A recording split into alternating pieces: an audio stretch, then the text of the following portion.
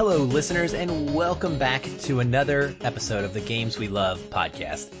I'm your host, Aaron White, and you are listening to the show that promotes positive gaming discussion featuring interviews and conversations with passionate gamers, including journalists, developers, podcasters, streamers, critics, and other diehard video game fans about a personal favorite game they love. In this episode of the show, I am joined by a very special guest. He is the co-founder and the co-host of the Feelin Film podcast, and also my best friend.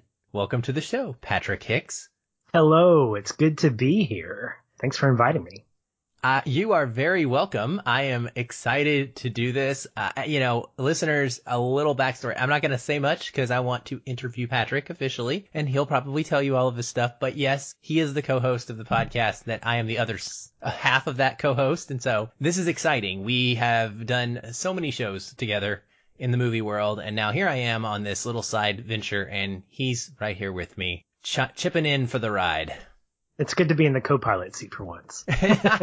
Right? All the pressure's off of you. Actually backward. It's actually all on you. You're the guest here. Oh, that's true. I just have to ask questions. So I'm sitting in the interview chair, yeah. You may be relying on me. I can't help you answer them of these.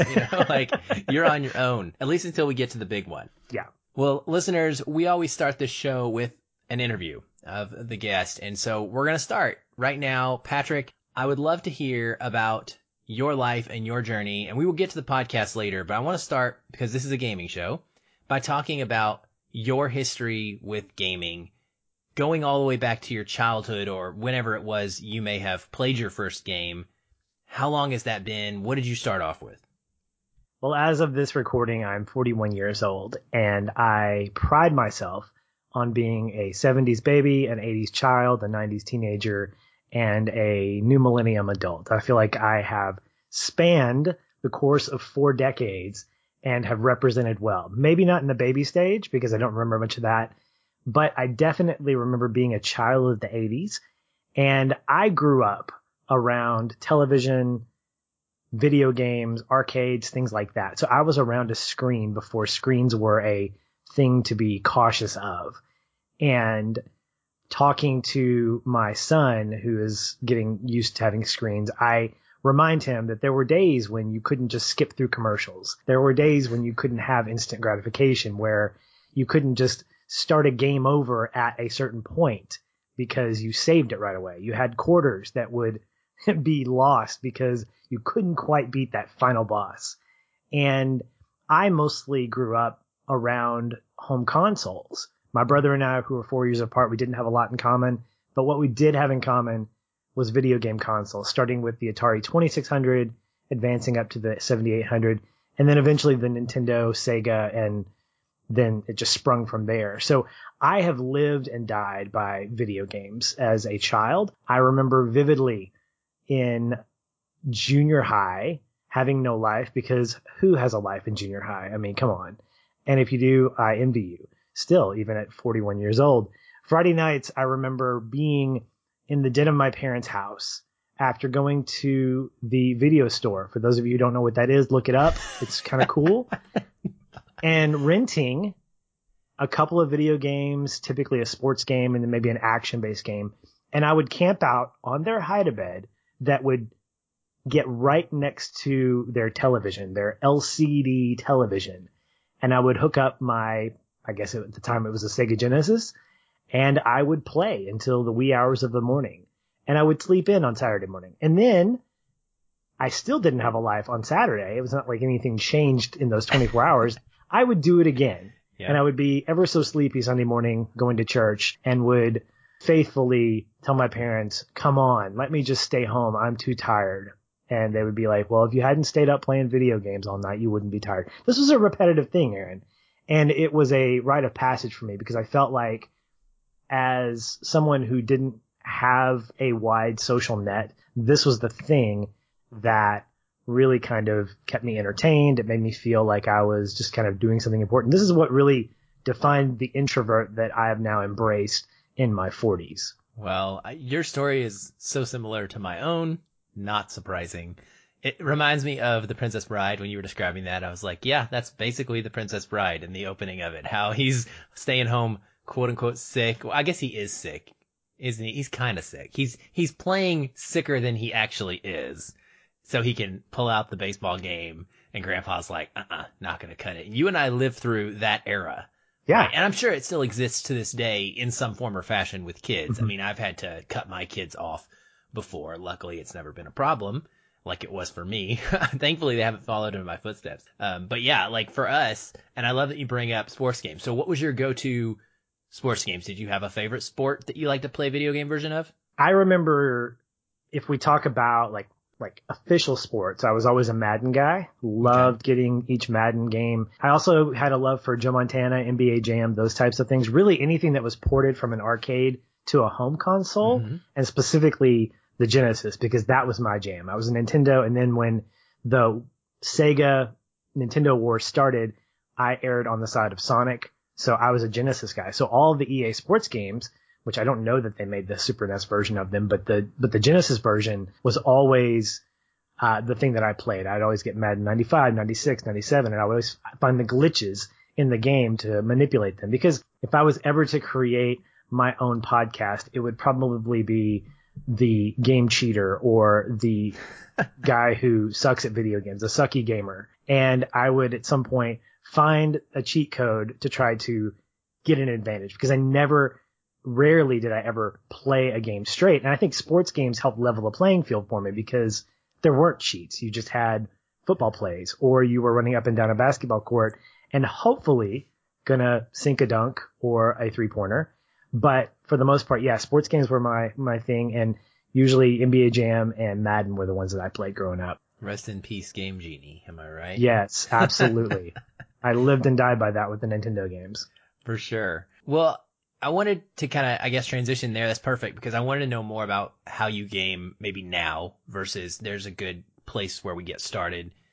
We're obviously going to talk about one of your favorite games later on in this episode, but over those years, you said you've kind of evolved and changed in the different decades, but what are some of your gaming habits that have maybe been more consistent? Favorite genres over the years, favorite consoles, stuff like that. How has your gaming evolved in the phases of your life as you moved from a child to where you are now as an adult with a wife and a child? There was definitely a gap when I hit college. I think I had a PlayStation, and what has stayed with me even to this day is sports games. It's expanded to tennis, FIFA, Rocket League to an extent. And so the consoles change, but the genres don't. And sports is always going to be a primary thing for me because of the fact that it is short-lived. I can play a quick 9 innings of baseball, or I can play a couple of games of college football. Hopefully I'll get to play more of that as they'll hopefully release come new on, right? Yeah. Come on, EA. Give us our NCAA series back, please. Yeah. Yeah. I still go back to my NCAA 14 on PlayStation 3 just to relive the glory days of things that weren't glorious at all. Well, no, back then you were trying to continue. You were trying to win titles for LSU and bring a championship. Now you don't have to fake it, Patrick. It happened. Yeah. It actually did happen last year. This is the year they canceled football and sports forever, thankfully. Yeah.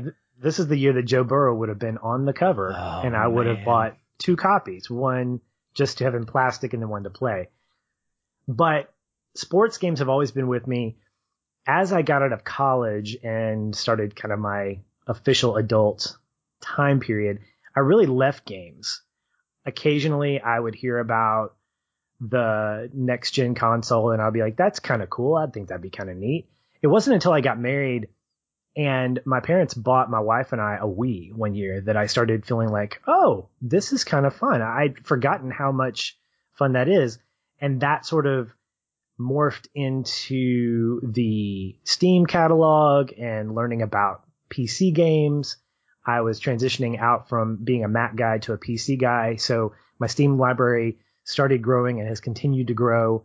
And because of that, I find myself enjoying more than just sports platform games.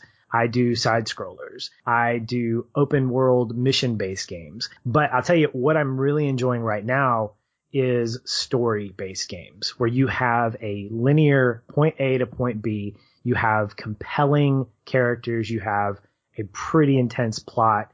And that can be from any kind of genre. It can be, to an extent, it could be comedy, it could be horror, it could be comic book, whatever.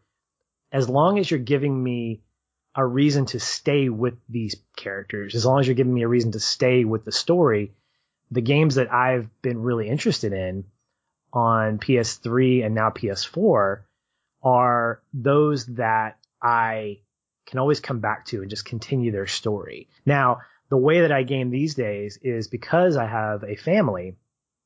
And a I podcast. don't have, and a podcast, right? And other side projects. Sorry. Yeah, gaming is one of those things that I've recently learned to appreciate more. I bought a PS4 finally. I always joke with you offline about how I'm always a generation behind, and that's still true.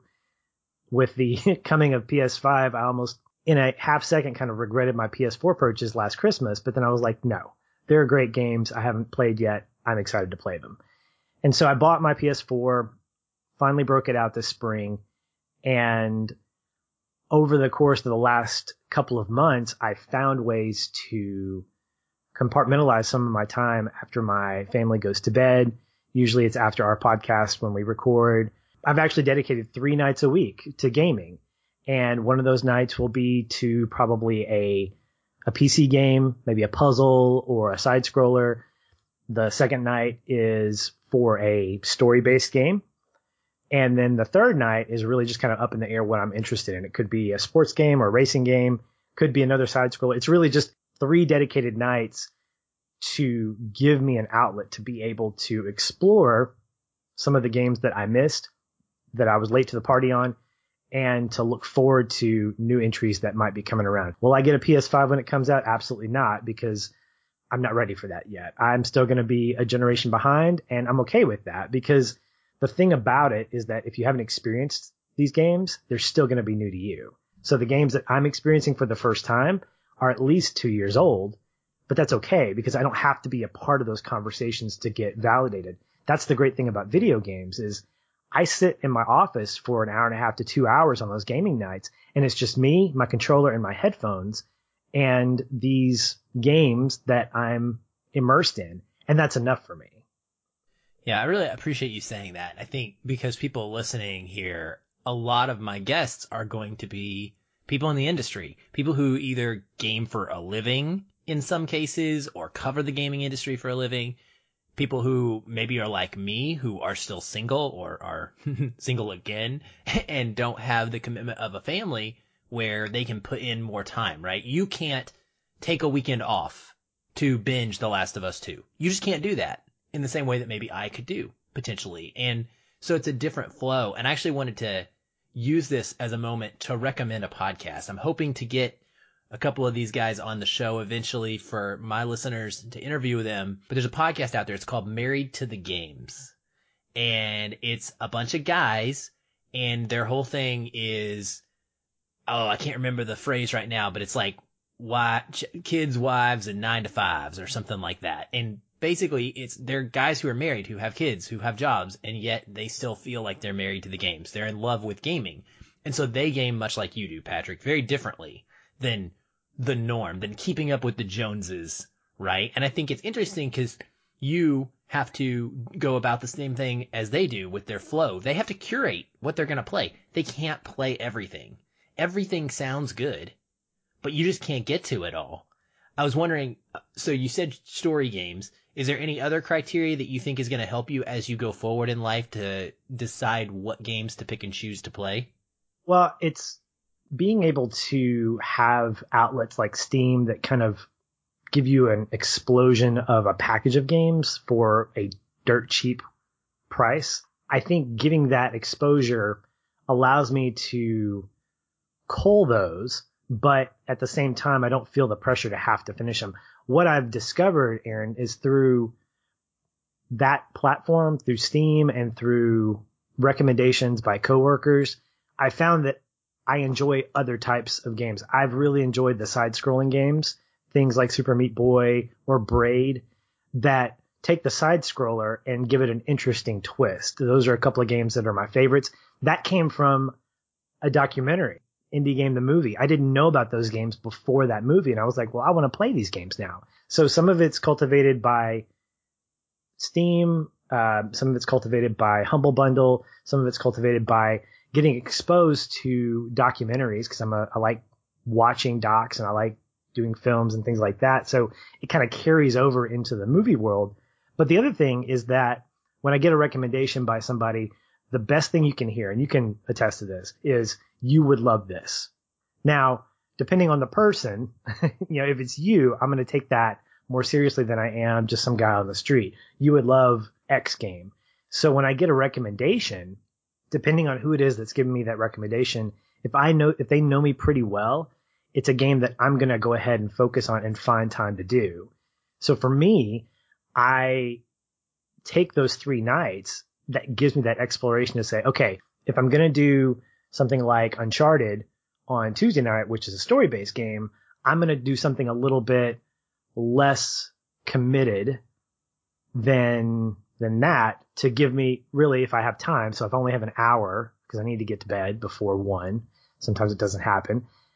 I will give myself those 3 nights to give me that kind of diversity. And so if I know I like puzzle games, I know I like side-scrolling games, I know I like open world games, and I know what kind of commitment is involved in a session, I'm going to pick them based on the season of my life. So if I'm heavily involved in side projects, I'm probably going to look at shorter games, things that don't require a lot of things to remember. Really, it's just like you got through this stage. It's now time to go to this stage. So in the case of Braid, I can go through 3 or 4 stages, have a great time, and then shut the computer off and go to bed.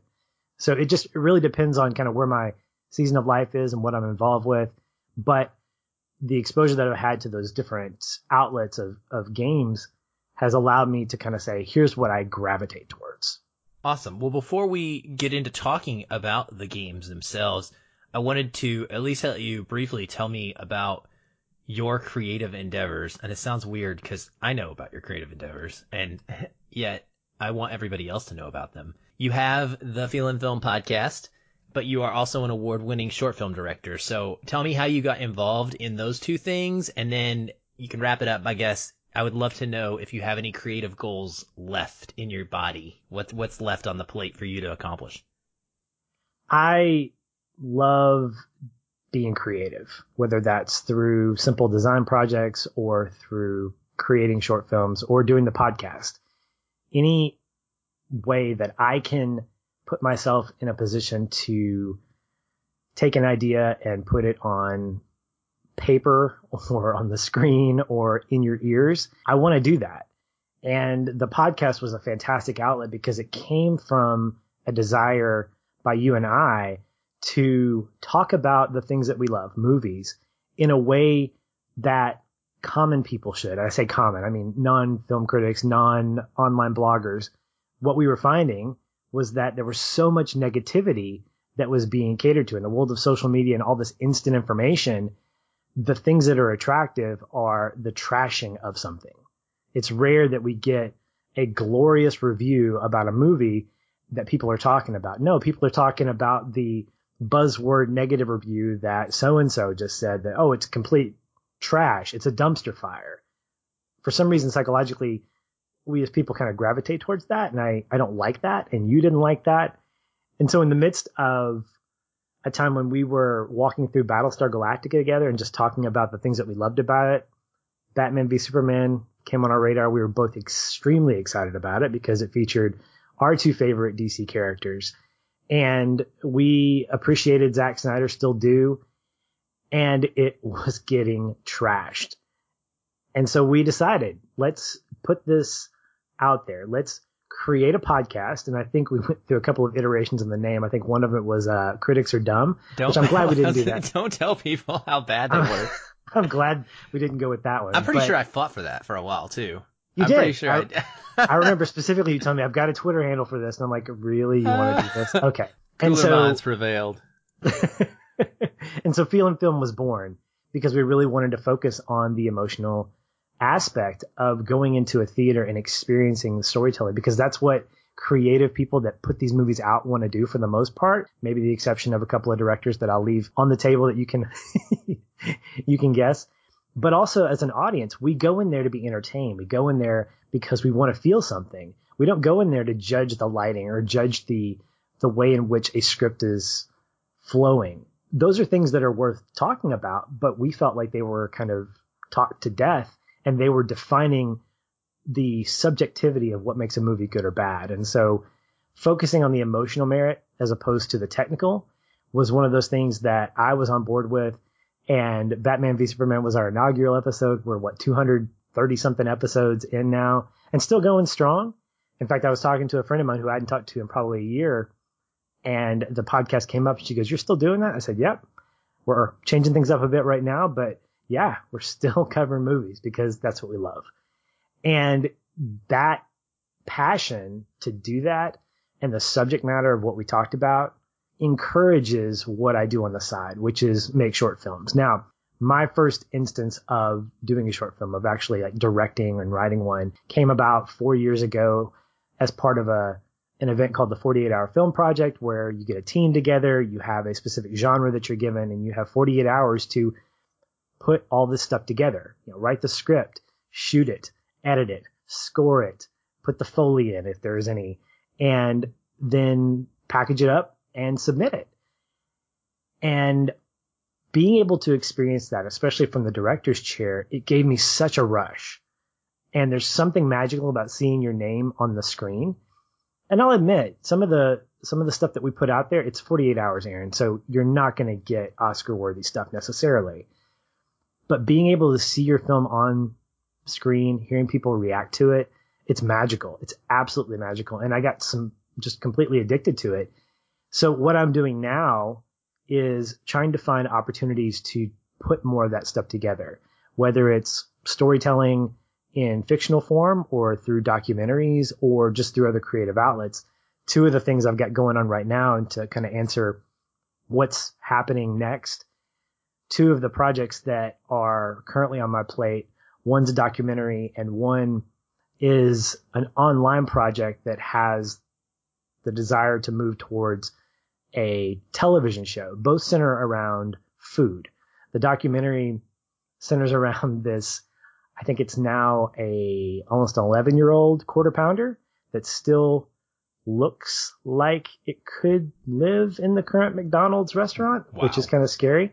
But the idea behind the documentary is not the Super Size Me type thing and fast food is bad, but really focusing on food and the idea that it is there to both celebrate and sustain life. So one of the guys that I'm working with, we're putting our heads together and trying to get interviews with restaurant owners, with scientists, with educators, with families to talk about their attitude towards food, why they cook the way they do, why use organic as opposed to non-organic. And it's really an avenue for us to not preach necessarily, although that's what documentaries can do. They can influence and persuade, but to really celebrate the fact that food in and of itself isn't just something that we consume. It's something that we use as a means to celebrate. And so related to that, but not necessarily in the same kind of production, a friend of mine and I are working on this idea where we are highlighting the local restaurants around our state. And we're calling it tentatively Diamond State Dining, which is because, I'm from Arkansas, the Diamond State, as you are. And we'll essentially film these restaurant owners, these chefs, and just listen to their story, have their story on camera, and couple that with the stuff that you need to figure out where you want to go eat. So Diamond State Dining is the place you want to head toward, website or whatever it is. And you go there, you hear these stories from these restaurants, and it tells you all about the history of the restaurant, why they got started. It puts a person with the restaurant. So you're not just looking for a place to eat, you're looking for a place to experience. And so it's interesting that those two projects are happening kind of concurrently because they're not related, but they both influence one another. And so that's part of what I'm trying to do is get momentum for both of them because they do have influence on one another. And if I'm the pivot for each one, if I'm the anchor for each one, that makes it really opportunistic for it to be successful. So those are the two current things I'm working on. I'm trying to get to be a better writer, doing writing prompts and things like that. But yeah, that's really kind of where my creativity is right now with that and the podcast. Well, that's a lot. So It I'm is. glad you're able to squeeze in a few nights of gaming still. You know that Diamond State Dining sounds a lot like it could be just Feelin food. It's very similar, but don't do that. We could be operating as Diamond State Dining, but doing business as, but Yeah. So we don't know. I mean, yeah, that's just, it's a working title at this point, but it may morph into something else. Okay, well, let's get into the games section of this podcast. I like to start here, and I call this our gaming shout-outs. And the reason I do that is partially because these episodes are recorded sometimes weeks, even a month or more in advance, and I don't want everyone to be talking about the new hotness as if it was the new hotness, because someone may not be listening to this episode, Patrick, until next year. Who knows? So I'm going to give it like a 6-month window or so. And I also, in the vein of Feelin Film and what you and I love to do and be positive and talk about things we enjoy, our podcast episodes about movies are always better when we love the movie. So I want you to shout out something that you've really enjoyed in the last 6 months that you've played. Obviously not the big one that we're going to talk about, but something else. Well, there's two, and the first one is Life is Strange. It is a choice-driven adventure game by the folks at Square Enix. Enix? I can't remember. Enix is fine. We go with Enix. Okay, Enix. This is me, the gaming noob, right? Trying to say. And it focuses on this character named Max Caulfield. She's a teenage girl at this kind of boarding school, and she's a photographer, and she discovers that she has this ability to rewind time at any moment, leading her every choice to really create what's considered the butterfly effect. So one choice actually influences the next few minutes of the game. So she might make a choice to not scribble on her dry erase board, and because of that, somebody who was looking to see what was on her dry erase board didn't see it, and therefore she ended up not getting invited to a party or something. So sometimes the choices are trivial. It's 5 episodes. I think what I'm loving about it is that there's a story here, and it's got some sci-fi, but it's also got a lot of emotion. Episode 2 leaves you, I'm not going to spoil anything, but episode 2 leaves you, if you've made a certain choice, feeling completely gut checked. And I made a choice, or I made choices that led to something pretty tragic, and I didn't have to. And what it does is it forces you to kind of live with those consequences as you move into the next episode. So I'm about midway through there. The guy that recommended it to me every Monday, he knows that I try to play it on Sunday nights because that's like my unofficial night to play it, because I don't have a lot of time after the podcast. And he's like, did you get into any Life is Strange? And when I can tell him that, he gets real giddy. So I've been playing that. It's really, really fantastic. The other one is Marvel's Spider-Man. Now, this is at the point of this podcast episode is a couple of years old, but to me, it feels as fresh as the day it came out. I absolutely love this game. It makes me feel great. It makes me feel like I'm Spider-Man. There is a tone that is completely in line with the comic book character. He is probably my favorite Marvel character. And while I can't say he's my favorite superhero, he comes close.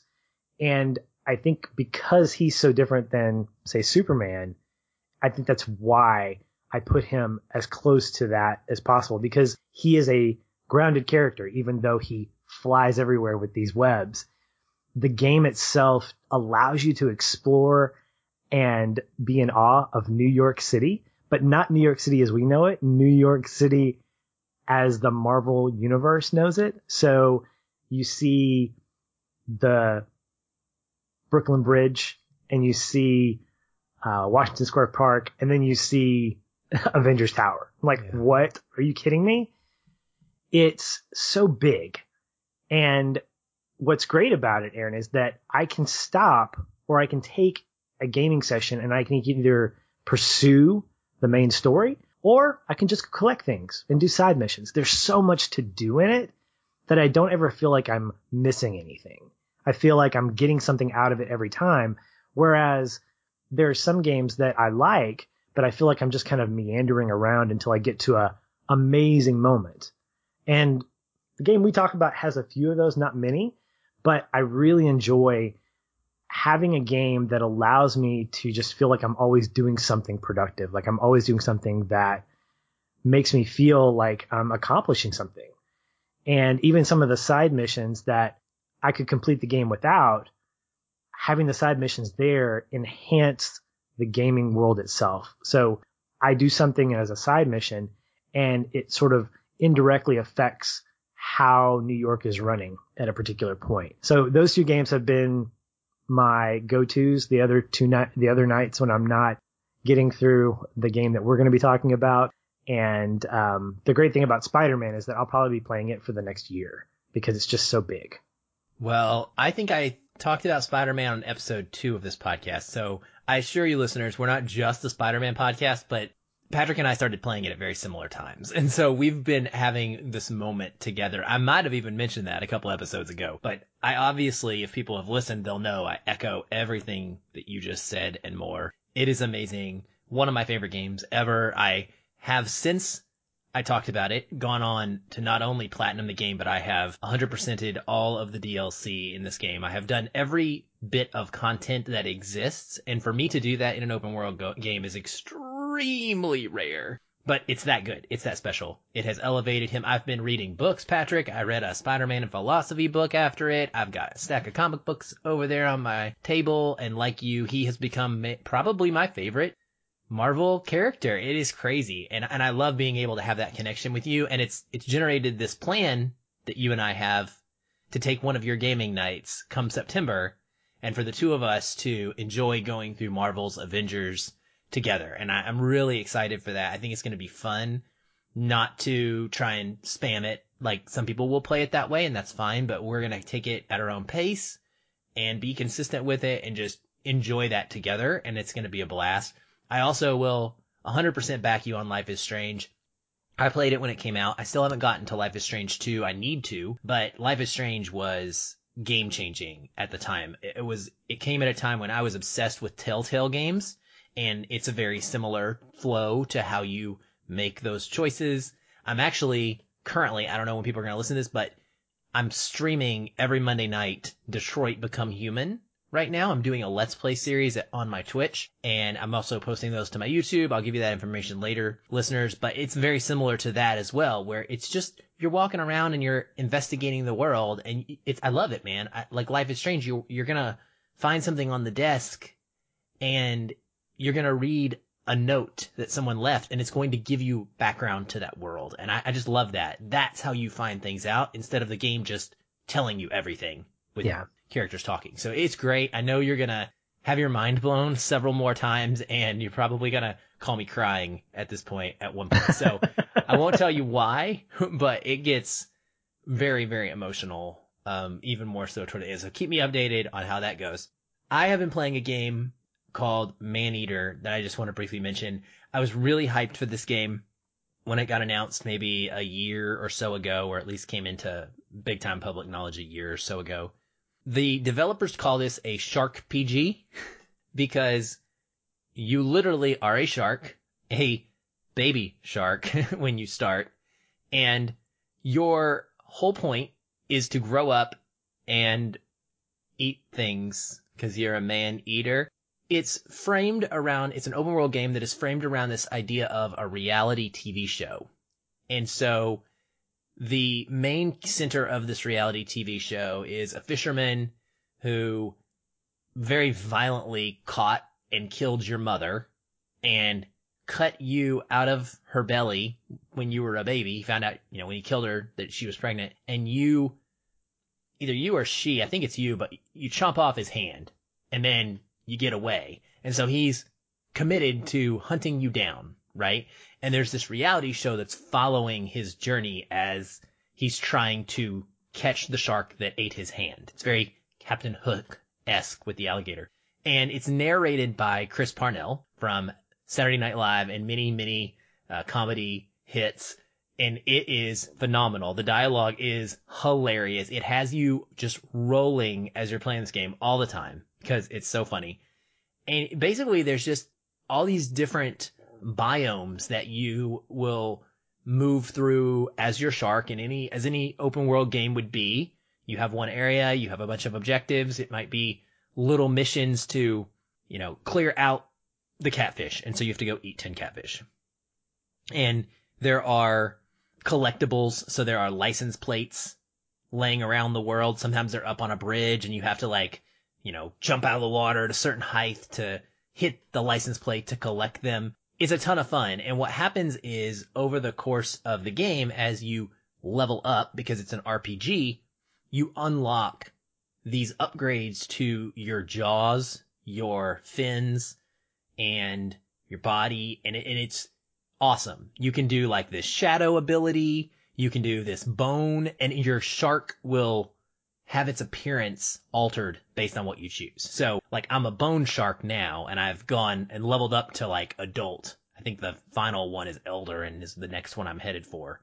But your shark will visibly get larger and larger and more like beat up. And so I literally have like this bone fin, but I can change it and I can make it like a shadow fin and it'll be a purple color, or I can make it a bioelectric fin and it'll be blue and it will shock things. And of course, depending on what I have equipped, I do different sorts of damage, or sometimes I can heal if I eat things, depending on what I have equipped.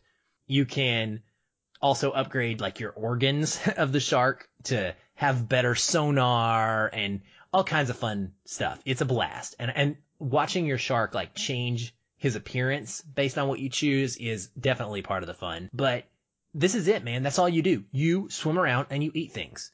You eat fish, you fight alligators and swordfish, and eventually you get out into the ocean area, and I had this really high level killer orca come after me, and it was terrifying. And it has lots of little fun nods to pop culture. I was way deep, actually running from a killer orca, and I was out in the ocean, and I got down to this bottom of this area, and there's a tourist boat down there that had sunk, and it had two people on the front of the boat with their arms out doing the Titanic pose, and Chris Parnell makes a joke about the fact that, this is how they went down, right? And so I love stuff like that. And it's basically, you're just Jaws, man. You're going around as Jaws. It's not a super long game. It's pretty repetitive. You're doing the same thing. So I won't play it.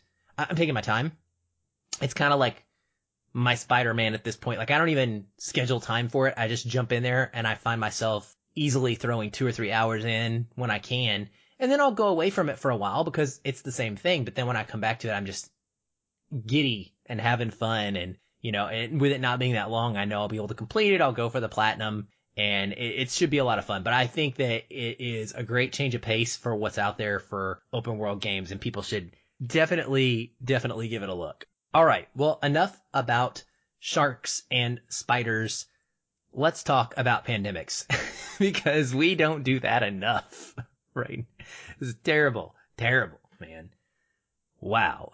Talk about the time of the year for The Last of Us 2 to come out. This game had no chance, man. It got delayed by the pandemic. It's coming out in the middle of it, and we're just going to have to roll with it. But this is the perfect opportunity with The Last of Us 2 releasing next week or this week, whenever, for us to talk about the original game that has touched so many people. It's one of your favorites. It's absolutely one of my favorites. I would wager that 9 out of 10 people listening would agree that it's one of their all-time favorites. So I normally start this conversation, Patrick, by asking you this. Why did you choose this game when I asked you what you wanted to talk about? And just what makes it a favorite for you? Well, I wanted to give you a little bit of history behind my gaming experience with it. I originally started playing it on the PS3, and I hadn't had any extended time to play it. So my gaming sessions were pretty short. They were whenever I could get to it. So it was, I think, maybe 3 years ago that I picked it up on PS3. And I found myself saying, gosh, this is a long game. And it was difficult for me to play. I died probably more than I killed, it seemed like. And I eventually got stuck on a certain part, and then my PS3 died. And so I lost all my data. And I was like, look, I'm not going to worry about playing this. I'm not really into it. Then the PS4 deal came out where you could get the PS4 and this bundle, in which case The Last of Us was included. And I gave myself incentive to finish The Last of Us on PS4 in time to play the second one. Because what I remembered, Aaron, was really enjoying the game and being completely emotionally invested in it. It's a game that I had trouble playing at night because of the style, because of the kind of survival horror aspect of it. And if you've listened to the show, you know that horror is not my favorite genre. I've come around to it in certain capacities, but jump scares are not my thing. Things that just kind of kill and just completely annihilate is not my thing. And The Last of Us has these things. And I had to kind of get used to it because I fell in love with the story. It's a story that centers around this human condition, asking this nonverbal question: what would you do for blank? What would you do for your survival? What would you do for this person? What would you do for the cause? And it's a question that we ask ourselves all the time. What is our purpose? Why are we actually living the way we are? As you mentioned, we're living in a pandemic right now, and there's a lot of hysteria. There's a lot of misinformation that's going around. You and I have talked about this, and there's so much out there that it almost feels like we're being bombarded, not with bullets and all these other like diseases necessarily, but all these things that make us think differently or try to persuade us to think about something that may or may not be true. And The Last of Us, I think, hits on putting characters in a position where they're having to ask that question: what's worth doing this for? Is this person worth it? Is this cause? Is Ellie worth it? Are the Fireflies worth it? What is the point of all this? And having characters like Joel and Ellie to follow and to work through this over the course of the story is something that I gravitate towards. It intimately connects us to the main characters by allowing us to not just follow them, but use them to interact with the world that they live in. So we're not just watching them do things, we're helping them make choices. And it's a story that we can all relate to about how living means more than surviving, and the choices made will always have a consequence. Whether that's good or bad really becomes subjective, and stories like this really challenge that subjectivity. What is a good choice? What's a bad choice? And I vividly remember 3 or 4 moments in here where I'm like, oh, I know the story's supposed to go this way because that's the way it was designed, but you can make that you can choose to do this other thing. You can. And you're sad when they don't because you want to make a different choice. And they choose to do something else, and you're forced to live with that. You as a player, but also these characters. And I think that when you feel like you're walking along this journey with them, it makes you feel connected to them, like you're part of this couple, part of this team, part of whatever we're calling them. And I don't know that there are a lot of story-based games that allow you to do that because they feel real, they feel grounded, and they feel personal. And I think that's what Naughty Dog does really well in this game. Oh man, that was great. I think you nailed something. I'm glad you actually said this because I totally forgot to mention that this is a spoiler podcast at this point. So I don't always give a spoiler warning because many of the games that we discuss on here don't necessarily need it. Games are a little bit different when it comes to spoilers than movies are, but this is a movie that you need to not have spoiled. So if you have not gone through the entirety of The Last of Us and Left Behind, because we're going to talk about the DLC as well, this is your warning to come back to us after you have finished this incredible game. Because, Patrick, you mentioned specific moments, and I actually want to hear about those. And this is the perfect time to ask you that because I want to talk about story. I want to talk about how Naughty Dog is largely known for story now at this point in their developer history. Now, originally, they had done some fun stuff like platformers when they were doing Jak and Daxter and these other games in the past, which I actually love as well. But the Uncharted series and The Last of Us specifically have made them known for this immersive emotional storytelling that you're talking about. What are some of those moments that you're talking about that are examples of how it made you feel invested as if you were part of this movie essentially making those choices? There are two that stand out, and I'll admit that a lot of my emotion resonated during the winter season and spring, as we're getting to sort of the climax of everything that Joel and Ellie have been fighting for. I believe that's probably because for a long time, what you have is The Last of Us starts out with a lot of walking around. I mean, you're getting used to the environment. I understand the mechanics of it, but there's a lot of walking. And until you get to like Billstown, it seems like there's not a lot of things going on. And so what I think The Last of Us does is it goes kind of like in an arc where you have kind of low energy to high energy and then to back to low. So there's two main ones, but I'll go with the third one that I remember pretty vividly. The moment that Joel gets impaled at the university and Ellie is fighting for him. Mm-hmm. Up to that point, Joel's been the man. And Ellie has sort of gradually become, by her own kind of volition, she has become a more active character. Like, she is stronger, but she's still a girl, at least in the mind of Joel. And at this point, when he gets impaled and she pulls him off and she carries him in her own way to safety to get on the horse and she takes him off, that was a moment. Because what it did, Aaron, was it opened up that world where we actually get to play as her after that for a little bit. Something that came as a surprise to me the first time I played it. And I know that Naughty Dog wanted that to be a surprise for the gaming world, because the expectation is that you're playing as Joel the whole time. So getting a chance to play as her grew her character for me. But that moment was, I think, pivotal, where she was able to pull him away from that and basically rescue him. The second moment was a moment both of jubilee and tragedy for me.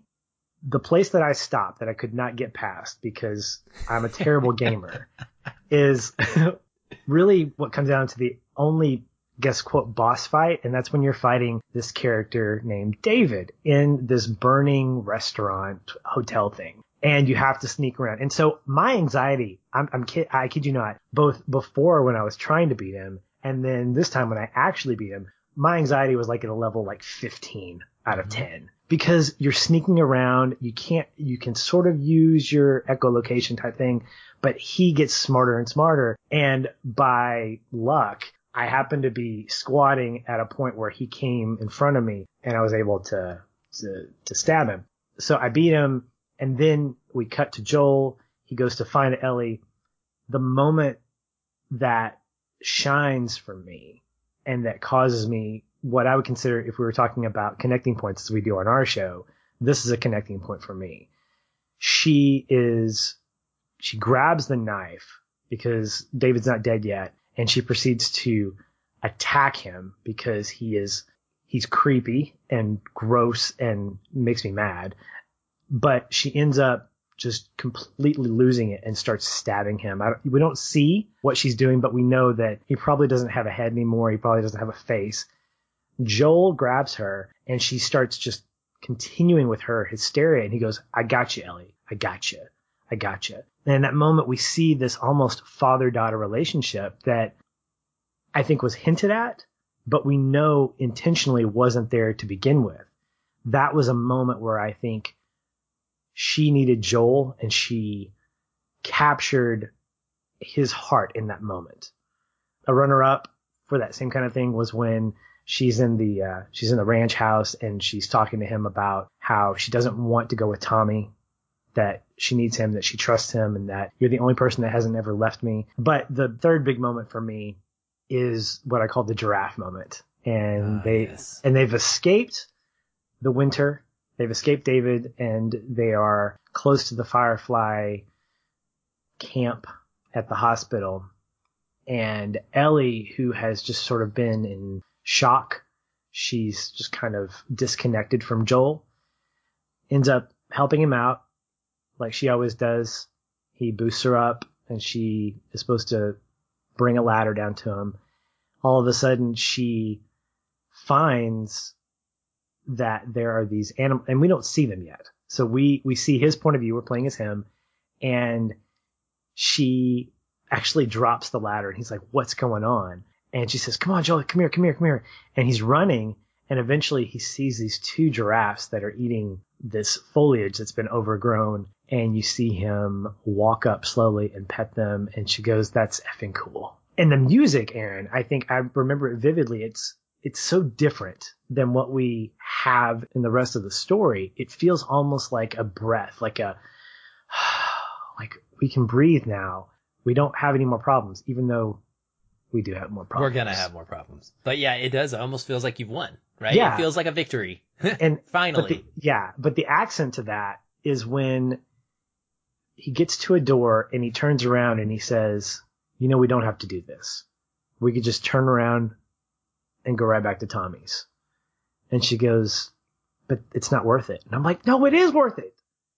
It's worth it to leave. You guys are, and I couldn't even put words to it because I was like, I don't want whatever's about to happen, even though I didn't know it was going to happen when I was playing it. I was like, no, I want you guys to don't just survive, live, because I feel like something bad's going to happen. And it's that moment, I think, that really defines that I wanted to make a different choice for them, and yet I couldn't. And so now I have to live with the consequence with the choice that's been made and the consequence that comes with it. So those were kind of my big three. Those are awesome, man. I also wanted to mention that I think one of the things that Naughty Dog does that is so impressive that I honestly did not know about until recently when I started listening to the official Naughty Dog podcast for The Last of Us and The Last of Us 2. It just started coming out. The host of that is Christian Spicer from the DLC podcast, and Neil Druckmann is on it, and Troy Baker and Ashley Johnson and some other folks. He's interviewing them. One of the things I learned was that there are a couple moments in this game, Patrick, where you don't have to do the thing the game points you to do. One of them is with the nurses at the end of the game when you are crazily killing them. Do you remember this moment? Did you kill the nurses? I did. Yeah, so did I. You don't have to. I don't think you have to. Like, that's the thing. Like, it kind of points you to doing that, but then you don't necessarily have to make that choice. The other one is with Tess. At the beginning of the game, you come upon, I believe it's a soldier or a firefly, one of the two, and this person when you're going out of the city, and his gas mask has been come off, and he's become infected, right? And he doesn't want to turn into one of the things. And as Joel, the game is teaching you the mechanics. It's actually part of the tutorial, and you're able to shoot him. You don't have to shoot him. You can not pull the trigger if you choose to. What will happen in the game is Tess will actually shoot him in order to progress the narrative correctly, but it allows you to have that. And this is something Naughty Dog and Neil Druckmann, and this is what makes Neil Druckmann, for me, probably the GOAT of directing, is he thinks about things like this, right? All of these little choices, because he said he wants to be sure that the player feels like they always have agency to some extent, no matter what in the story, because you want to be able to make Joel's journey your own. And at some point he said, you're going to understand that Joel's journey is what Joel's journey is. Like, you're going to fight against your own morals for a while, and you're going to go through this journey with him where your own morals are going to be tested, and then they're going to go in waves because you're going to find yourself questioning what you maybe started out with, just like Joel is. And it's fantastic that they think of those. I wanted to ask you about the opening. The opening of this game is so iconic, so memorable. It is often considered one of the best in video game history, and I would absolutely agree with that. How do you feel like it sets the tone for the game? And did it knock you on your butt like it does most people? It did, because I saw the cover of the game and I was confused because I was like, this girl doesn't look like the girl on the cover of the game, because you would assume, without kind of being overly deductive, that, oh, this is about Joel and his daughter. going on this journey together. The Last of Us, yeah, or The Last Family or something like that, before knowing what the actual story is. So the opening is both deeply immersive and incredibly tragic, because what you find out is that he loses his daughter. You jump right into a world where things are becoming slowly more chaotic, and you're shocked at what's coming at you, being introduced to Joel, to Tommy, to his daughter, the infected, and a world that's on the brink of destruction. So many questions are flowing in and out of my head, and then death, and then blackness, and then summer. And I'm like, what? Wait, what? You don't get a chance to mourn. Now, Joel had 20 years, but 20 years in a world where you have infected people running around and you have military taking over things, he didn't mourn, Aaron. He didn't have time to properly grieve his daughter. And I think having that sudden change from the death of his daughter to him waking up and it being 20 years later and he's rough and gruff, he's got his broken watch, it puts us in a mental state where we don't have time to grieve either. We can't absorb what's just happened. And so for us, we're sort of in Joel's mind and in Joel's predicament, because we're like, okay, the world is what it is. I've got to move forward. And that's how the story really takes off, with him and Tess and going to this other quarantine area and all these different things. But that opening it's so shocking because you don't expect it. And I think that's what what makes The Last of Us so great, is that there are things that you don't expect. The way in which, and we'll talk more about this, but the way in which you go about surviving in the game is different than the way you go about working through Nathan Drake's world. And I think it's by design, because very much so. It's not only the story that's helping kind of reinforce that, but I think that the folks at Naughty Dog are saying, look, we want people to feel uncomfortable. Mm-hmm. And having an event like that happen in the first 10 minutes that you're getting connected with, I think adds to that discomfort. It adds to that point where you're like, okay, somebody died early on that we thought might be a player in the game. What's going to happen next? And so we're left just kind of going, I don't know what to expect. Is Tess going to die? Is Joel going to die? I mean, what's going to happen? So you're left kind of questioning that the entire way. Yeah, it's like a movie that I wanted to ask you about. You're comparing it to a movie, but this is one of the ways in which it's like a movie where you kill off a major character or TV show early on, and you just realize as a player in this case that all bets are off, because it could go anywhere. Like, they're not going to adhere to a conventional storytelling formula in which all the good guys win and all the bad guys die. You actually start playing this game as Sarah. Like, she is the first person you control. And so it's not just someone in a cinematic that dies. It's someone you actually had control of, right? You were her as she was walking through the house and talking to her dad. And I think that invests you, even from a very short perspective, into that. And I think it also is a great way to kind of tease and allude to the fact that you're going to eventually be playing as Ellie, right? That it's going to happen. Like, Joel's not the first, and he's not, you know what I mean? And so it's so good. It's so powerful, and it's so meaningful. And I think it does such a great job of getting to the heart of what would actually make something a real struggle to survive that so many people can relate to, and just sucks them right in. Yeah, the third person narrative, I think, gives a lot of strength to that. And it's really enjoyable because you get the best of both worlds. Watching from the perspective of someone watching a movie, but then controlling where you look and travel using Sarah, Joel, and Ellie. So giving you the ability to control the world that you live in, I think speaks to what you talked about earlier with regard to agency. That in a world that's bleak and dark, it's not a complete open world game, because there are places where you can't go, that there are physical blocks, either I found when I was going through this time around, I noticed more of these staircases that you go up, and there are floors that are, quote, blocked off by like debris. And I wonder, could I ever go up there? Probably not. But that's not the point of this game. The point of this game is to progress the story, but to also give you opportunities to explore the world that's created for you.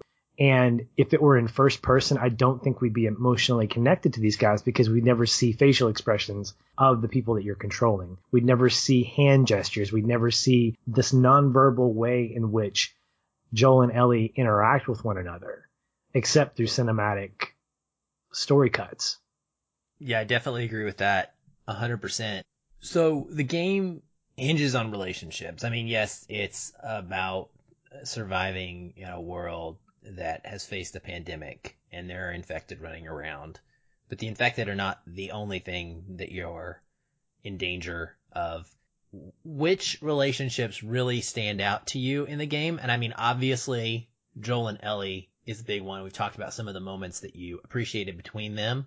Who are some of the other characters that you really feel elevate this game above other narrative games? Like, what makes it the fully well-rounded product that it is? Well, for me, I think it's David, and I say that kind of tongue in cheek, but when you look at him and you see, knowing what the outcome should be or what will be, he's a guy that I think is just trying to survive, and he sees the world through a lens that is different from Joel and Ellie. There's a conversation that he has with Ellie just after they've beaten a bunch of infected and they're warming themselves by the fire. And he said, it's interesting. I sent my men out to this neighboring town and only a few came back because they said that the rest of the men were slaughtered by this crazy old man and he had a girl with him. And you see her face kind of get kind of pale and she backs up and he goes, it's okay. It's okay. You don't know any better. And there's a part of me, Aaron, that wants to believe that David feels like he's doing the right thing. And that, yes, he's jaded, that he's got this not preconceived notion, but from what I can tell, there aren't a lot of women in that town. In fact, I don't know if it's by design, but I only see a handful of women in the entire story, and most of them are interacting with the main characters. But what you see is a man who I think is at his wit's end in trying to figure out, how do I survive? In fact, he says a couple of things that stood out to me this time where he said, I can help you. It doesn't have to be this way. And I genuinely believe that there's a part of him that wanted to protect her. I also believe that there's a motivation to want to preserve her because she is a woman and that she has the ability to procreate. And to that end, I think, yes, he definitely needs to be killed off. But I have this small bit of empathy for him because he hasn't had this in so long. He says to her, it's been a hard winter and we've tried to do the best we can to survive. And there's a sense of despair. There's a sense of loss in his voice, like he's lost family. And he's trying to lead this ragtag group of people to just get to the next day. And so I think watching his arc kind of play out, it ends justifiably the way you want it to. But at the same time, you kind of wonder what would have happened if he had been around other people. What would have happened if he had been around different people who didn't have such a jaded view of the world? Would he be this guy? Because even the voice performance that I think is pretty fantastic, I cannot tell this is the same guy that plays Nathan Drake. It's very quiet. It's very soft. It feels very worn.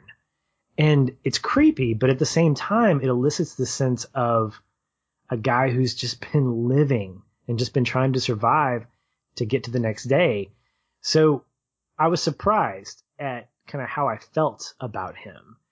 I still was glad that I got to kill him off, but it was a surprise for me this time around to to see how he interacted with Ellie.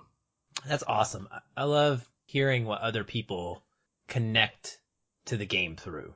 And that is fascinating to me that he would be the draw. Not from a acting standpoint, obviously, because as someone who considers Uncharted the pinnacle of gaming series, I'm a big Nolan North fan. And I remember telling you after your first go around not being able to defeat him, you came back to the game, you were fighting him again.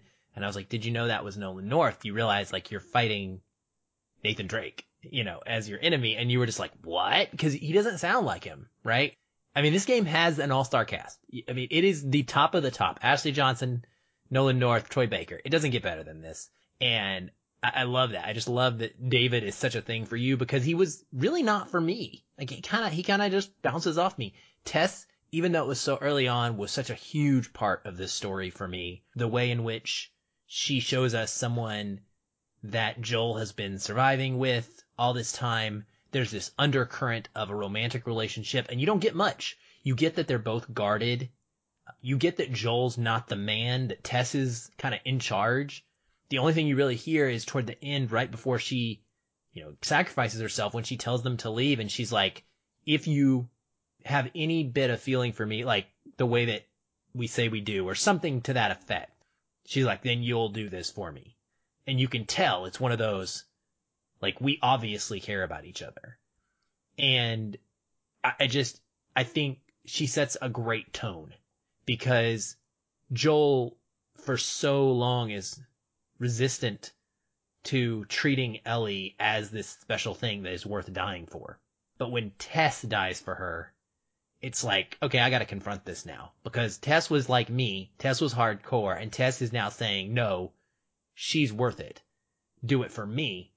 And it pushes Joel like further. I think all through the game, that's what we get is Joel being pushed these further steps, right?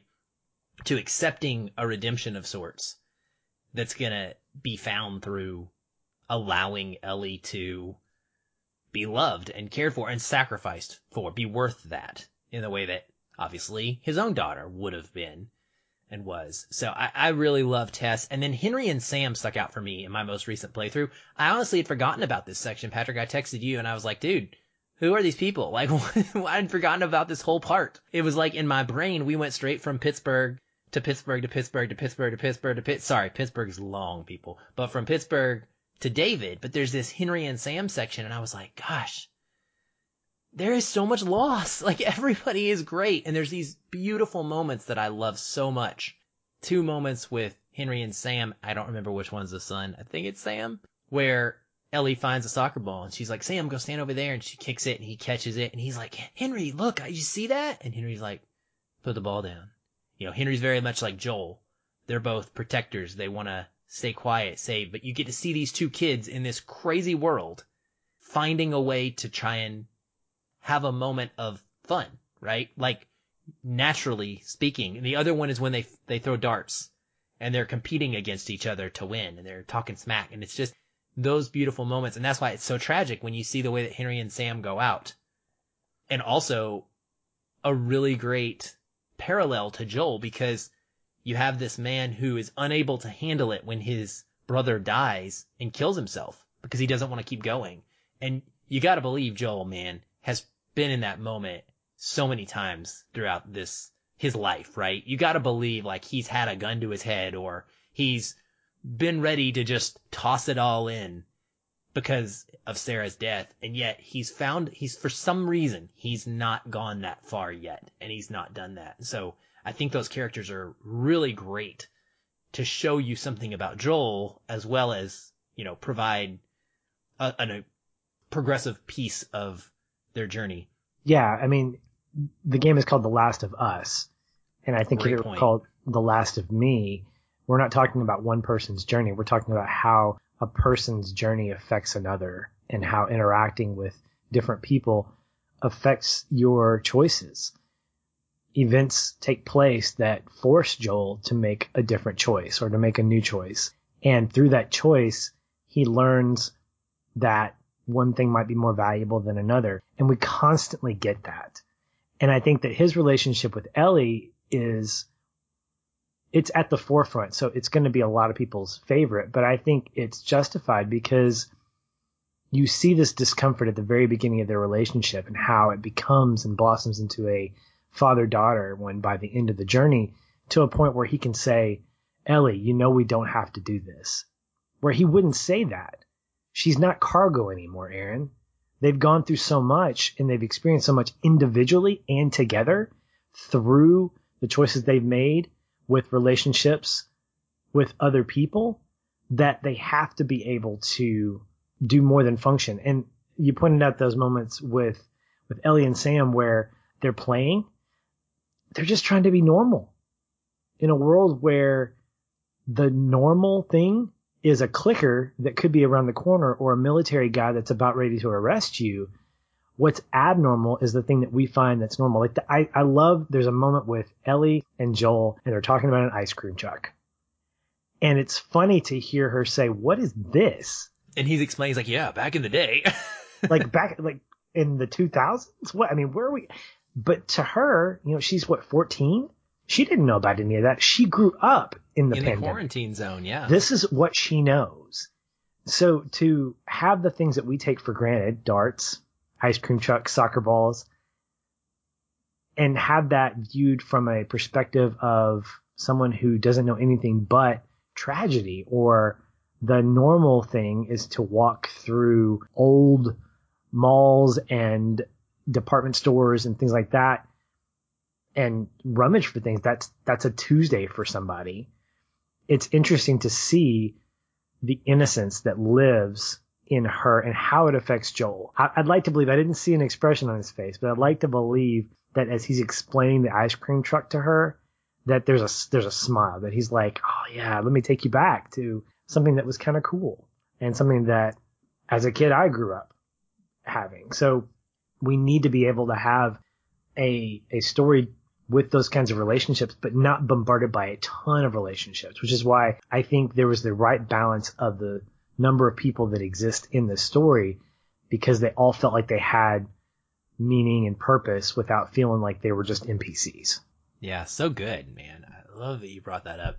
The combat. I want to talk about the combat too, because yes, this is a narrative-heavy game, and that's really the point of it, but it is also a survival horror game, which is something that I felt a little bit shocked about, the stealth aspect of it, when I was replaying it this most recent time. And you made a comment earlier that I started laughing about when you said it.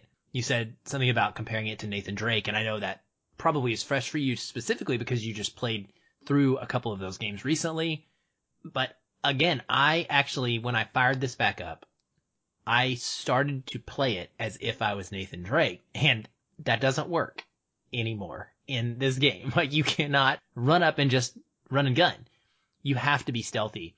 And so I wanted to hear some about like how you played the game, what your style was, what you liked and didn't like about the combat and the crafting, and how that complemented your narrative experience. One of the things that stood out to me was that I hadn't experienced that in an action game. The last open world game that I put myself in was, I think it was Grand Theft Auto 5, and I believe it was also one of the Assassin's Creed games, Black Flag, where I had unlimited kind of ways to hit people or whatever. Because this is a survival horror game, the combat took getting used to. There was a lot of things that you could craft. There's a lot of things that you could have at your disposal, but there were limited amounts to them. And so it took a while for me to actually get used to the game mechanics, in particular switching between weapons and being able to put stuff together. But I love the stealth mode.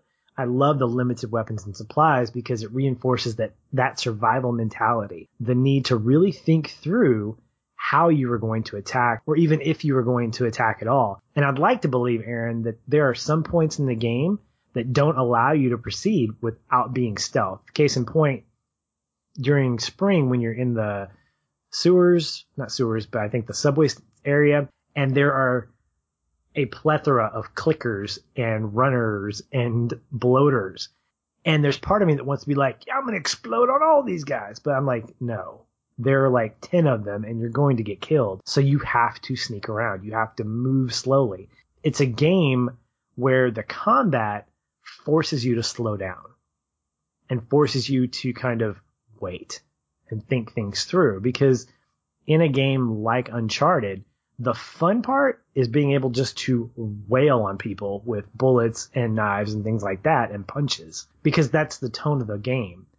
For a game like this, Joel and Ellie are not looking to just go run and gun. And so you shouldn't, as a player, need to do that or feel like you will get something out of it. Early on, I found myself punching a lot of people because I couldn't find ways to move and get into my weapons. And that was a difficult part for me.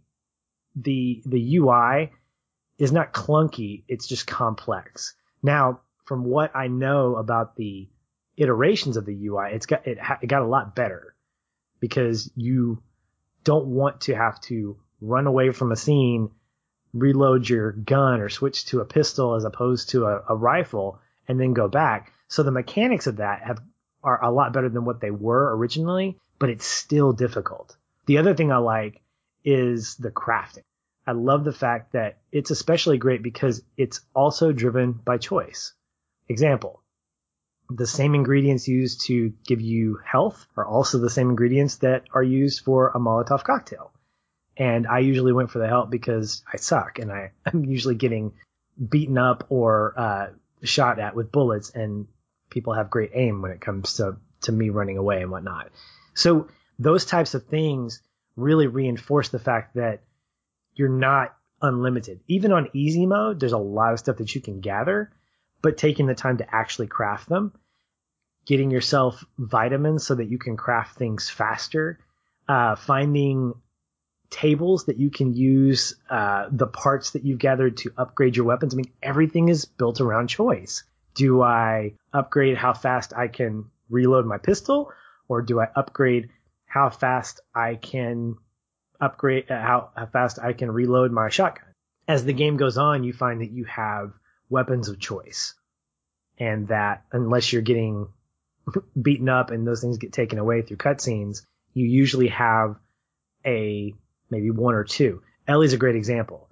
She lives and dies by her bow and arrow, even though she's a pretty good shot with a pistol or a shotgun. I usually played with her with the bow and arrow, and so any chance I had to use that as my primary weapon, I would.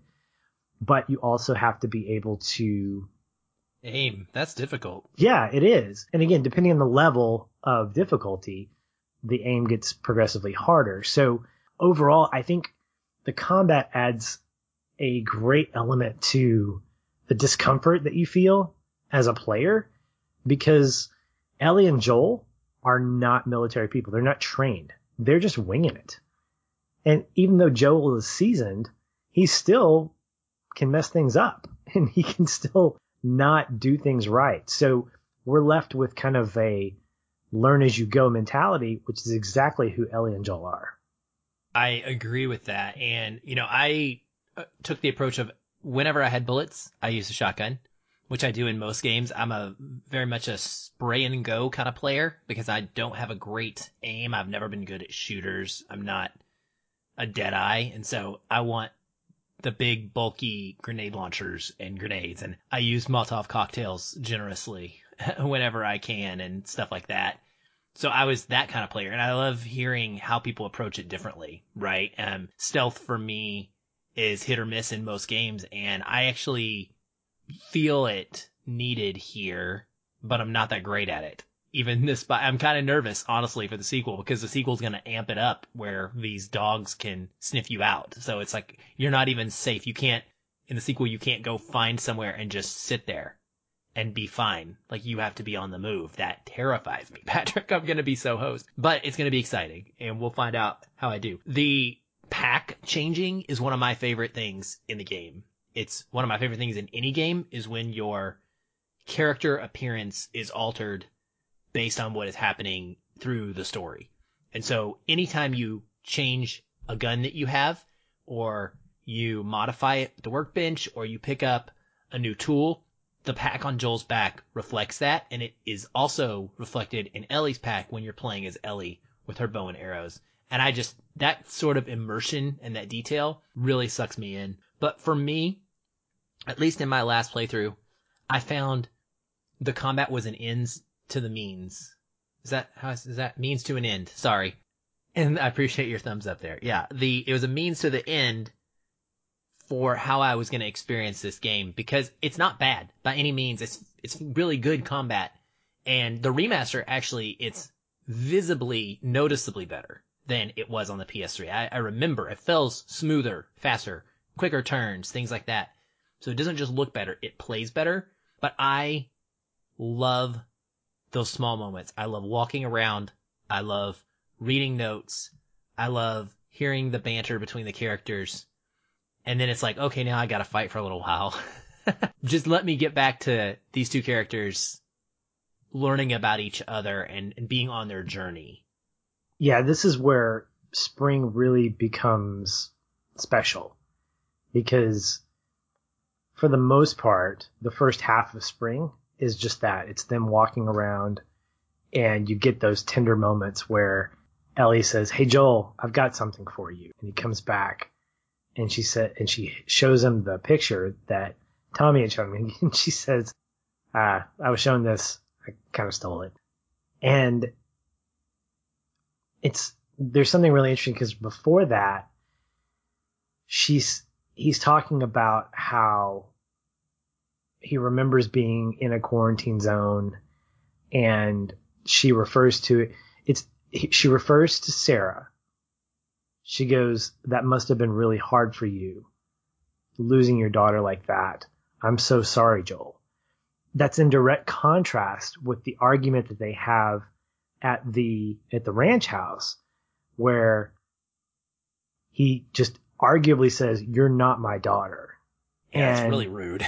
It's hurtful. And you don't know anything. You don't know anything about that. You contrast that with this really tender moment, and the way that Troy delivers this line, I'll never forget. He says, "Thanks, Ellie." And it's 2 words, man. But it's 2 words that say so much. And I think that if they're being attacked by clickers, or if they're having to take down military guys, you lose that. So for me, the combat was relentless, and even on easy mode. And again, it's because I'm not a great gamer, but I think if you had amped this up to the hard or even the grounded, you're losing the story at that point. You're really just about trying to survive and trying to enjoy that aspect of it, which is totally fine. I mean, that's an element of the game that makes it enjoyable. How far can I go and survive, and what can I get away with, and what can I live without? But when it comes to the moral, the philosophical, the emotional side of it, playing it on its easiest setting allows you to just sit in those moments, to read the notes, to hear Ellie tell you really bad dad jokes, and to really feel a sense of these 2 characters and others, but these 2 characters mainly trying to get to a new normal that isn't about combat, that isn't about those things. In fact, one of the great conversations I love is when he says to her, when all this is over, the first thing I'm going to do is teach you how to play the guitar. Because he talks about the wind blowing as they're walking down the highway towards the Firefly hideout. And then later on, because I got annoyed with this, I was like, why can Ellie shoot a gun and a bow and arrow and not be able to swim? What's up? But he says to her, he goes, "That's something else." I don't know if she asks him or she tells him or he tells her, but one of them says, "That's another thing I can teach you how to do, is how to swim." And I think he says, "I'd like that.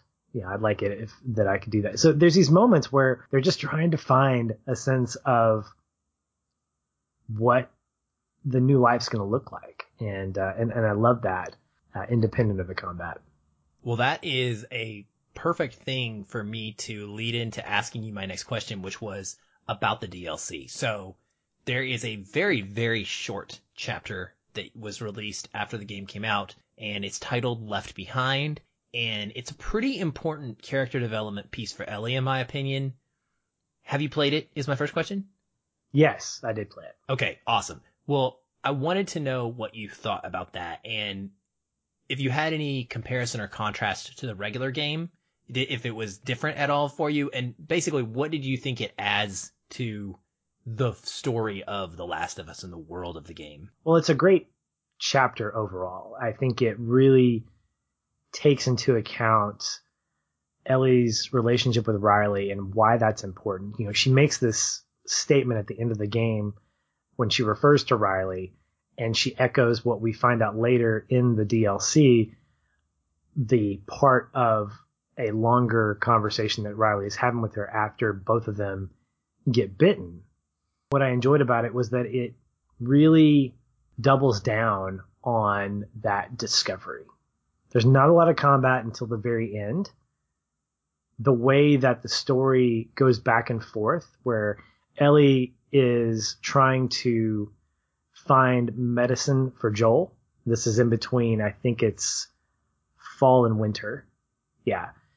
And she's having these flashbacks. She's in this mall, and she's having these flashbacks to when Riley took her to this mall to show her all this cool stuff. And honestly, Aaron, most of the game is just them walking around and talking and having fun. Two kids that are enjoying each other's company, which is something you don't see in a game like this, not normally.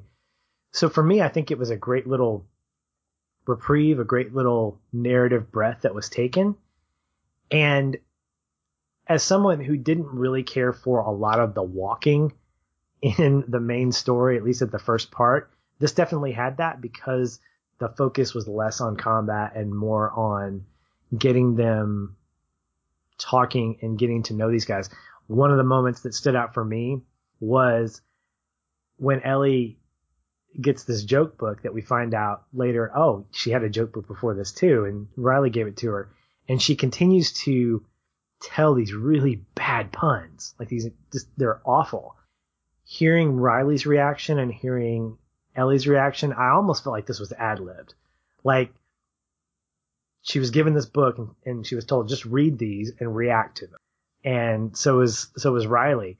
So being able to feel kind of connected with these guys in a place of innocence was fantastic. My favorite part was the water guns, because if that didn't speak of kid innocence, I don't know what does, especially in a world where you're equipped with guns and knives, shivs. You have this opportunity to have a water gun fight. I mean, how much more of a kid can you be by having water gun fights? I think Nerf would probably be the only comparison to it, but even that feels more combative than water guns. And so overall, the story was just fine without it, but I think it created a really great enhancement to understanding more about Ellie's past, because we don't know much about it. And so it helped fill in some of those gaps.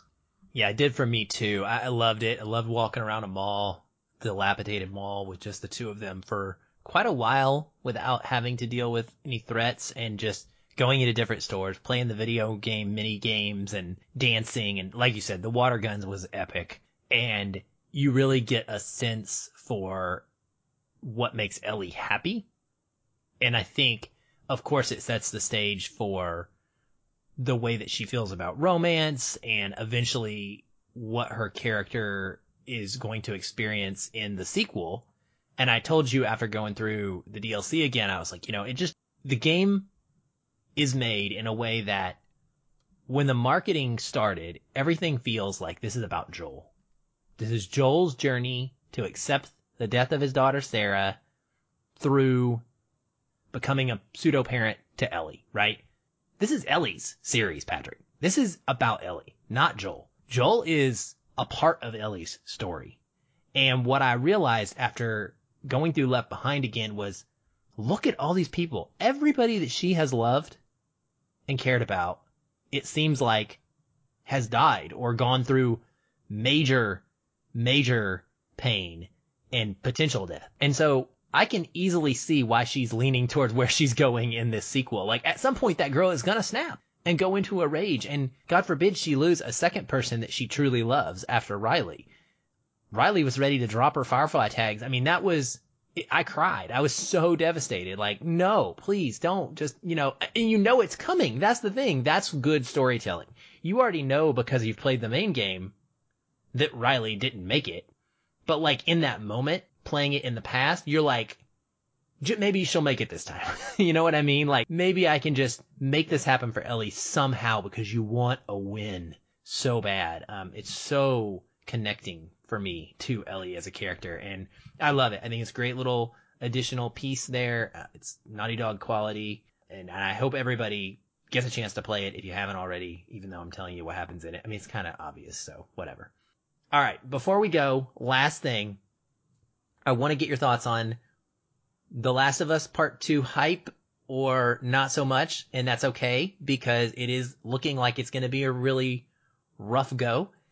But also the HBO adapted series that was announced that's going to be led by Neil Druckmann, and I believe his name is Craig Mazin. I may have his last name wrong, but he is the producer, creator of the Chernobyl series on HBO Max that is excellent. And also he is involved, or the director of the first episode is involved in the upcoming Borderlands movie with Eli Roth. So there's a lot of like great people attached to this. How do you feel about that? Are you excited, or are you like, not cool for me? No, I'm excited about it. I'm going to take a pause though, because the game itself just puts you in a crazy, desperate place. There's a sense of kind of getting yourself in a headspace where you can enjoy a story like that without feeling so emotionally overwhelmed. And I'm not saying that I'll play The Last of Us Part 2 or watch the series when the pandemic ends, because we're not in a zombie apocalypse. We're not dealing with something that's got an infection rate of like, or a death infection rate of like 50% or something like that. So it's not like I'm being reminded of COVID-19 being the worst thing ever, but I need some levity right now. And I think what will probably happen is I've got Uncharted 4 to get through, and I put Spidey on pause to get ready for this episode. So as someone who's looking forward to the storytelling and what's going to come out, I'll tell you what I'm looking forward to the most is wondering what is going to change in the TV series. Is it going to be a direct representation of the story of The Last of Us? Are we going to get new characters? How is it going to play out? Is it going to be like a limited series type thing? These are the things that I'm trying to kind of get my head around. But I'll tell you, I trust the people in charge. The whole entire creative team for Chernobyl is on board for this. And so for something like Chernobyl that has kind of a bleak and dire tone to it, this makes a lot of sense. So I think in terms of being faithful, when you have your director from the game attached to be a part of the creative process, it's a lot like Robert Kirkman was for The Walking Dead. You knew you were going to get quality storytelling even if it deviates. So I think I'm kind of looking forward to seeing where the deviations will happen, because I think there will be, especially if you're going to do more of a television show style story. You have a lot there already, but is it going to be in a different city? We've got Joel and Ellie, but are they going to meet other people besides who they do meet? Is Tess going to be around? I don't know. I haven't read much about it, and that's by design because I don't want to know much about it. I want to kind of be kind of fresh going into it. But I am excited about playing the second one. I've got it pre-ordered, so I'm going to download it as soon as it comes in. I'll just kind of put it on pause until I'm kind of ready to get back into that bleak world where Ellie's going to be taking down new enemies and hopefully not getting killed very much. Totally fair. Well, buddy, this has been amazing and awesome, this little Feelin' Film reunion on the Games We Love podcast. I've enjoyed it, and I expect fully to have you back in the future. Where can people find you or find your work on social media? I know you're not always active on social media, so I'll just go ahead and say it for you. It's okay, not everybody is, and right now, lots of people are taking a break, and that makes a lot of sense. But if people do want to seek out your podcast / my podcast, where can people do that? Self-proclamation. I like it. Now you can find out more about Feelin' Film at feelinfilm.com. We also have a Facebook group that's pretty active. You can check that out, feelinfilm.com/group/feelinfilm. Can you confirm Facebook that? group is facebook.com/groups/ Sorry, did I say Feelin' Film? Okay, yeah. So we've got a really great Facebook group that is keeping things positive like we do. It's a lot of great conversation happening in there. Currently, I am taking a break from social media like a lot of people, But you can find me at Shoeless Patch on both Facebook and Twitter. My Twitter account's still active. I don't check it very much, but you can find me there. I also have a website called thisispatch.com, and that kind of gives you more insight into my passions and what I'm about, things like that. So check it out. Awesome. Well, listeners, if you like what you heard here, please subscribe, share us with your friends, follow us on Twitter and other social media at The Games We Love. You can follow me personally at Aaron L. White. That's Aaron ELWHITE. I also stream on Twitch weekly. You can find me there at Aaron L. White, surprisingly. I'd love to have you follow, come talk, chat, tell me about your favorite games, tell me about your favorite movies. We can talk about anything that makes you happy. Here on the show, we have more great conversations coming very soon. Next up will be a chat with Megan Sullivan, formerly of IGN, currently of the History and Games podcast, all about Assassin's Creed Odyssey. And then my local film critic friend, Jeremy Johns, YouTube guy. We're going to be talking about the Legacy of Kain series. As a reminder, always help us out if you can leave us a 5-star review on your listening platform of choice. It'll allow us to reach more people, show up in more feeds. Those algorithms are extremely important, especially here in the infancy of a podcast. Patrick, thank you so much for coming on and talking to me and sharing your passion for games with us. It's been awesome. Everyone, thank you for listening, because this podcast is for you. We'll be back next week. And until then, get out there and fall in love with a game.